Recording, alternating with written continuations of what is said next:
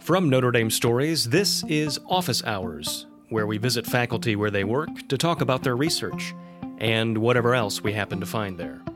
I'm your host, Andy Fuller. For most of us these days, office hours take place almost anywhere but the office.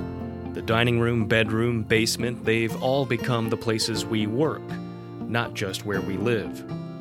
The pandemic has profoundly altered work-life balance for Americans, and new research is uncovering how we're dealing with this shift.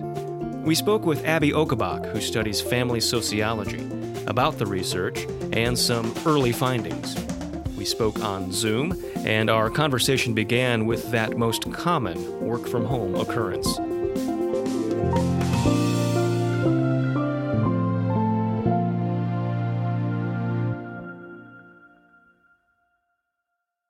Abby, how are you? Of course I'm muted. Of course you are. Everyone's muted. Right. Yeah, every single Zoom conversation starts with one person saying to the other, "You're muted." Yeah, well, so good. So we're off on the right foot then. All right, so we're talking about work-life balance and that issue in the U.S. I mean, I think that's kind of come into stark relief here in the pandemic, but I wonder if we should start maybe pre-pandemic and talk about some context there, because there's some really interesting findings about that issue, work-life balance, and maybe specifically mothers in that context, even before, March 2020. Can you give us an overview of what that looked like? Yeah, I mean, work-life balance issues and sort of motherhood guilt, these are not new issues, right? And they're also, in some ways, not distinct to the US, although there are ways in which the US is very distinctive, right? So I think it's really important to have some context for what the state of work-life balance was before the pandemic. I mean, so one place to start is with family policies, right? The US has the worst family policies of all Western countries, right? So we are the only country not to mandate paid parental leave. And so all other Western countries do that and offer significantly more unpaid leave as well. So we have some really bad family policies in terms of leave, but also in terms of things like expected work hours. We work some of the longest hours of all Western countries. We don't have a clear sort of overtime policy.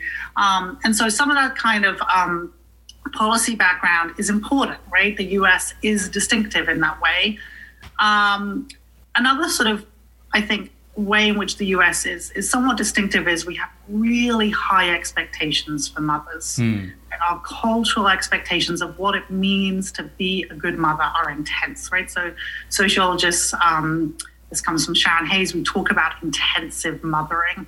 And so we've shown the ways that the expectations of what mothers should be doing have really increased over the last few decades, right? So mothers are especially middle-class mothers, are expected to invest massive amounts of time and energy into their kids, sacrifice everything else. Motherhood is meant to define them. It's meant to be the most sort of compelling, important thing that they do. And in some ways, that's somewhat distinctive to the US, those very high cultural. So, I think that's important context, but we also know a lot, right? So we have a ton of amazing scholarly work, a lot of studies. In fact, a study just came out this year in the Journal of Marriage and Family by Caitlin Collins, who's a well-known scholar of work-family balance. And she compares mothers in the US to mothers in Germany, Italy, and Sweden. So she interviews over 100 professional, middle-class working moms. And she says, look, work-family conflict, it exists everywhere. In the 21st global economy, work-family conflict is a fact. But American mothers were more harried, more stressed. She said they cried in every interview, and mothers in other countries didn't do that. And they blamed themselves. So that was the big thing. So this is where sort of the motherhood guilt comes in, right? So whereas mums in other countries would blame the lack of government policies, lack of partners stepping up, lack of employers understanding, American mums said, I'm not doing something right, and I need to solve this problem myself, rather than look to other people to solve problems. Just to be clear, I mean, we haven't seen, or we don't have that same type of scholarly work done that shows the same thing for fathers, correct? Or is it different? Yeah, we do. We have some great scholarship on fathers, but work-family balance is not central to that scholarship, right? So finding solutions for work-family balance, that is very much seen as a mother's job, right? And so we know that mothers opt out of the workforce as a sort of solution to that, right? They give up their careers. We haven't seen fathers doing that. Right. And so this is distinctive to mothers. That does not mean that dads don't have a tough time in all kinds of other different ways. And we have wonderful work on that. But yes, I do think this is distinctive to moms. Interesting. Okay.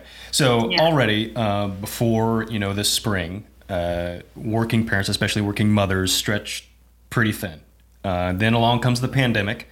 And I think a lot of us are intimately familiar with what that did to family life. Now you're working from home, you're an employee and a teacher, as well as a caregiver and all these other roles. So what is it that you wanted to really find out about this new arrangement, and how did you go about answering that question? Yeah. I mean, sort of at a very basic level, what I wanted to find out is how on earth are parents and couples managing these massive demands of having full-time, mostly professional jobs. So everybody who took part was, had full-time jobs, working from home. They all had at least one child in elementary or middle school. So they were having to do, full-time homeschooling as well. Like, this is just a lot to handle. So at a sort of basic level, what I wanted to find out is, how do they manage it? How are people coping or not coping? But I also, the thing about crises is they are opportunities for change. Right? So when terrible things happen, sometimes what happens is couples and families, they reevaluate. They have to renegotiate together. They have to think, well, what are our priorities? And so there was some potential here. I was curious. Dads are suddenly being forced to be at home with their kids, spend more time with them. Mums might get away with feeling less guilty because they're not at work. They're actually at home with their kids. Couples are spending more time together. So there were all these ways I thought, well, there could be some really positive change to come out of this. So for me, that was the driving motivation. Will this lead to change or not? What helps couples achieve change and what hinders them? So let's talk about the work question first. It appears, for the most part, there's a pretty noticeable imbalance there. Can you describe it? Yeah, I think there are two kinds of imbalances, right? So I think the first is how much parents' paid work, their jobs, were disrupted by childcare. And what was really interesting is that dads' jobs kind of seemed to just carry on. So dads were at home, they were there, they were present, but they would sort of hide away. And they would describe themselves as hiding away, and their wives would describe them as hiding away, right? So they got given the family office, the household office. And they mostly kept the same hours as before. Women didn't. So they had to wake up really early in the morning, and then they would do their kids' schooling, and then they would work late at night. And they were interrupted a lot more. So they were fitting their paid work in around all the childcare and sort of doing it in these, it was very sporadic, doing it in these little fits and bursts throughout the day and late into the night. Whereas men seem to have a much more consistent work schedule. And in some parts, as I'll talk about a little later on, in some parts, that because they didn't have employees that allowed anything else of them, right? So that was a really big imbalance. Men's paid work just wasn't really very disrupted, and women's was just kind of all over the place. The other was in guilt, right? So this is the thing. I mean, this is a striking finding. Pretty much, I wouldn't say all, but I would say the vast majority of mums that I spoke to talked about feeling guilty. Not a single dad ever mentioned the word guilt. Right? This is a big imbalance.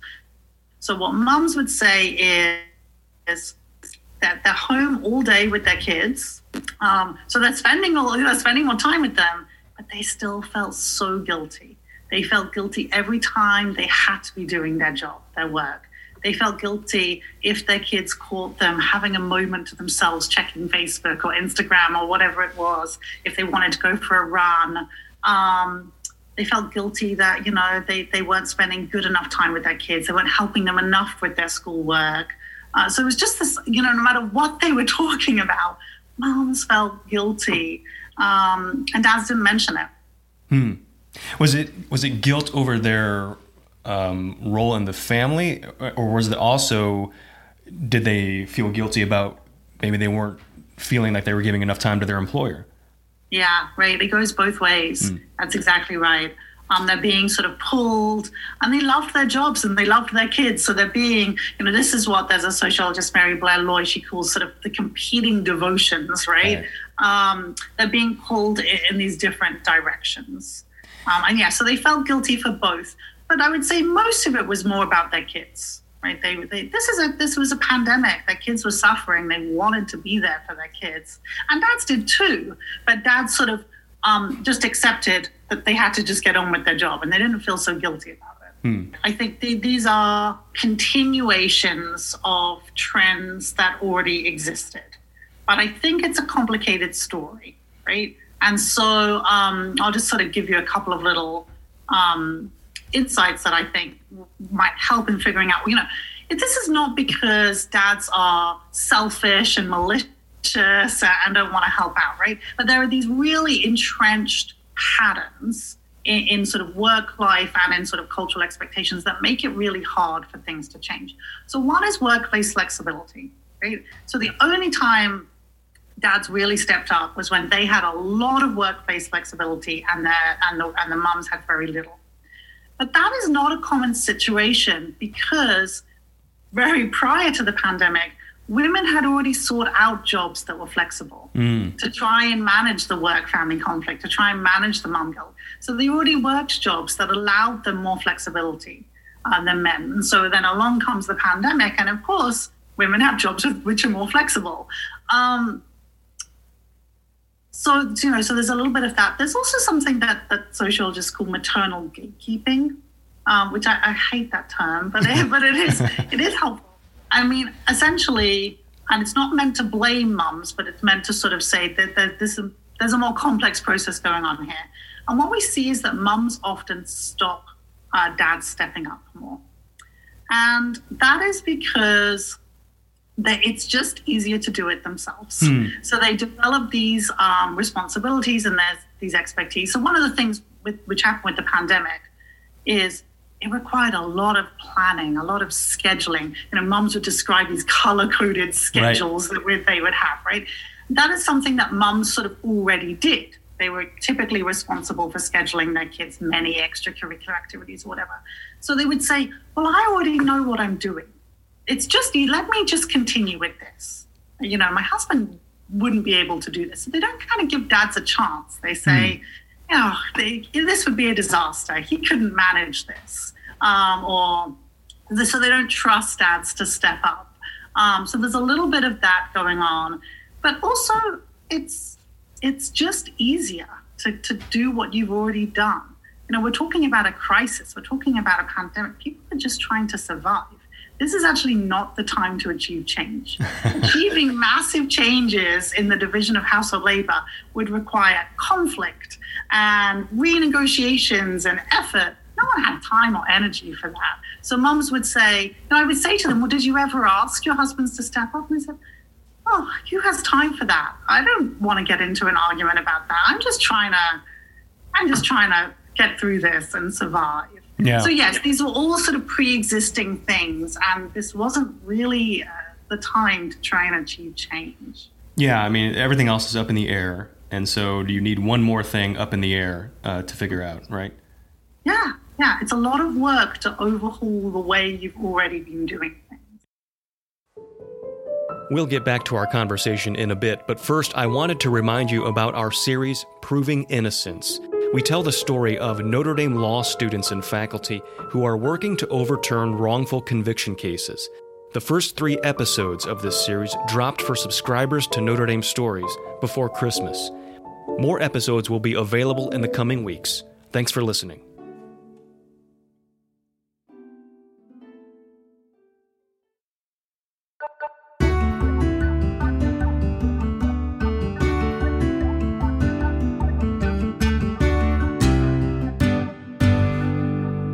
Sounds like, and we mentioned this at the top as well, sounds like there wasn't an awful lot of leeway given to maybe moms or dads when it came to their employer, unless, like you said, the mom already had a work situation that was very flexible. It's interesting. I think the parents I spoke to wouldn't have put it that way. They described their employers and their bosses as supportive and wonderful and, really being there for them. So what I was hearing were these sort of conflicting stories, right? So what they would say is sort of very surface level things like, oh, my boss has been wonderful. He, sent out this email saying, I understand the situation you're in. So they would sort of make sort of these claims of understanding, or they would allow kids to show up in Zoom meetings. So there would be sort of a sort of basic acknowledgement. You have kids, and yes, they're going to interrupt, and we're going to see them in our Zoom meetings. But beyond that, there wasn't really very much. And this to me was one of the most surprising. I don't know whether it should have been surprising or not. What I didn't expect to hear, and I heard it a lot, was that actually employees were putting more demands on their employees than ever before. That the workloads and the work hours were increasing. And you would think during this time of crisis, when there is some acknowledgement that parents have kids at home, that the workload might decrease. And it didn't. The opposite happened. So that was a really interesting part of me, this sort of the whole scenario that I was trying to figure out. And I think it makes sense, right? So employees are off sick. They're being laid off. Right. Everybody had to change their work processes to accommodate the crisis. There was just a lot more work to be done. And employers acknowledged that parents were struggling, but they also said, this is work that has to get done, and we've all got to chip in, and we've all just got to sort of pick up the slack. And parents mostly accepted that. They were not critical of their employers. They said, yeah, it's a crisis. Everybody has to step in. So I thought that was really interesting. But also the pressure was they were putting pressure on themselves. So right. Parents would say things to me like, this is a chance for me to prove myself. I want to get that promotion. How do you get that promotion? Well, in a time of crisis, you work longer hours, you step up, you're that. Even if you've got toddlers running around you, you say, I'm gonna do it, right? I can prove myself as a reliable employee, someone my boss can count on. And so they were working longer hours, putting all this kind of pressure on themselves as well. I wonder if that's a somewhat uniquely American construct as well. Am I off base there, or? No, I don't think you are. I think this is, in some ways it shouldn't be surprising, given what we know about American workplace, right? We know that American employers expect their employees to always be available, to put work first above everything else, right? That we don't really think of our employees as people, as parents, right, as community members, but they're just employees. And we know that is a sort of American way of thinking about things, and that's sort of part and parcel of why we don't have very supportive family policies. Mm-hmm. I want to touch on the schooling aspect just a minute, because we've talked about the work life, but the other variable that was thrown in here was school life and e-learning and helping with that. What were the dynamics there? Some schools, some parents would describe their kids having about 20 minutes worth of worksheets to do every day, and then the parents would have to fill in the rest of the time. And other parents would describe teachers that were literally still maintaining a full school day with Zoom meetings all through the day. And so there was just so much variation in school kind of responses to this. It's not easy to see a clear picture. But I will say just as they were with their employers. And I think in this case, rightly so, parents were very grateful for teachers and for schools. And there was a real consensus here. Look, schools were not expecting this. They have had to step up. Teachers have got kids at home too, and everyone is just scrambling to try and make this work. And so they would talk to me about, the main thing was, schools were doing things like making sure that all the students had meals for lunchtimes. They had access to the internet. They had computers to use at home. There was just so much that schools had to take care of. And I think that parents, even when they thought the schools were not really doing a great job, they were still sort of understanding and grateful of that. This was a massive adjustment for teachers. One thing I'll just quickly say is there is a sort of gender, if you compare sort of employers with teachers, there's a real gender dynamic there because most teachers are women. And so most teachers were in the same position as the parents they spoke to. Right? They had the young kids at home. They were trying to manage it all. Most bosses are men, right? And so I haven't, it was only when you asked me this question that I started to think through, well, how should we be thinking about employers and schools differently? And I don't have a good answer for that. But I do think there's a sort of gender dynamic there. There's a difference that's worth at least noting. Yeah. Okay, I'm going to combine a couple questions here because we've painted maybe not the rosiest picture of life, but that's life in a pandemic. I am curious though if you saw families who maybe as a result of this study or just the overall living through this, where they saw some areas where things might have to be adjusted when the dust settles a little bit, and has there been progress towards some of that change you talked about in the beginning that can come through a crisis? Yes. So, I think there's a few different ways to answer this. It's not that change never occurred, right? So sometimes, I should have said this earlier, and I do want to fit this in because I think it's important. There were instances of dads really stepping up. Okay. I think those are important, and I do just want to sort of quickly mention that they tended to occur. I'm thinking of a woman I interviewed, and she said when the pandemic started, she had to go on a work trip, and then when she got back, she had to quarantine in the basement for 2 weeks. Well, so she was out of commission. The dad established all the color-coded schedules and had all the kids' schooling done. And then when she was out of quarantine, he was the expert. So the crisis had given the dad an opportunity to step up, to become the expert, to become the manager of all the schooling, and he continued to do that. That was fundamentally new for their relationship. And there were a few instances like that where dads just really took it on. And so we do. So, yes, so there are instances of really good change there. So I do want to point that out. The other area, and I don't know yet whether this will continue. We're actually planning on doing some follow-up interviews sort of next summer, so we'll see.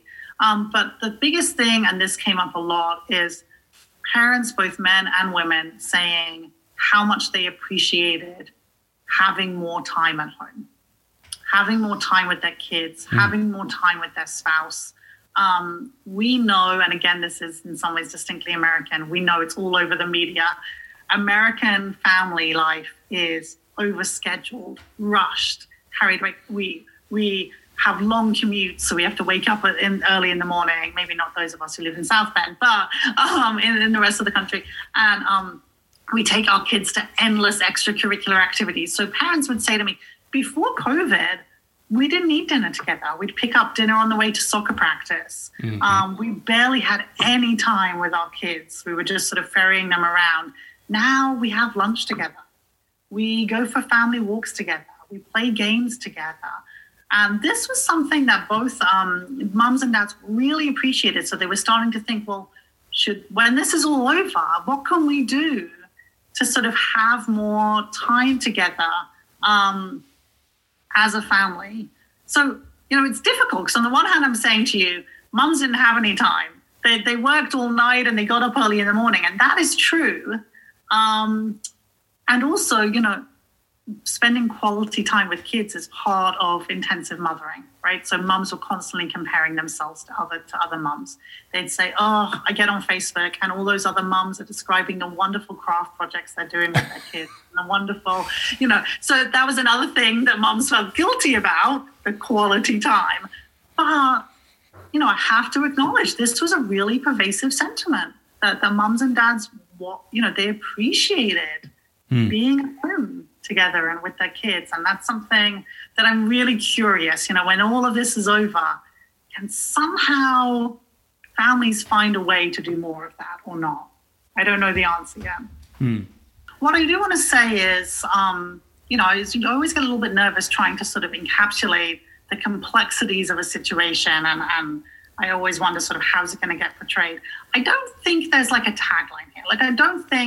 I think there is in the sense like, yes, moms feel really, really guilty and really overworked. But these are complex stories, actually. And there's a lot of different factors at play, policies and cultural expectations and workplaces and really deeply ingrained patterns of doing things. And so I would say, really this is a complex story. And I'm still trying to wrap my head around as well.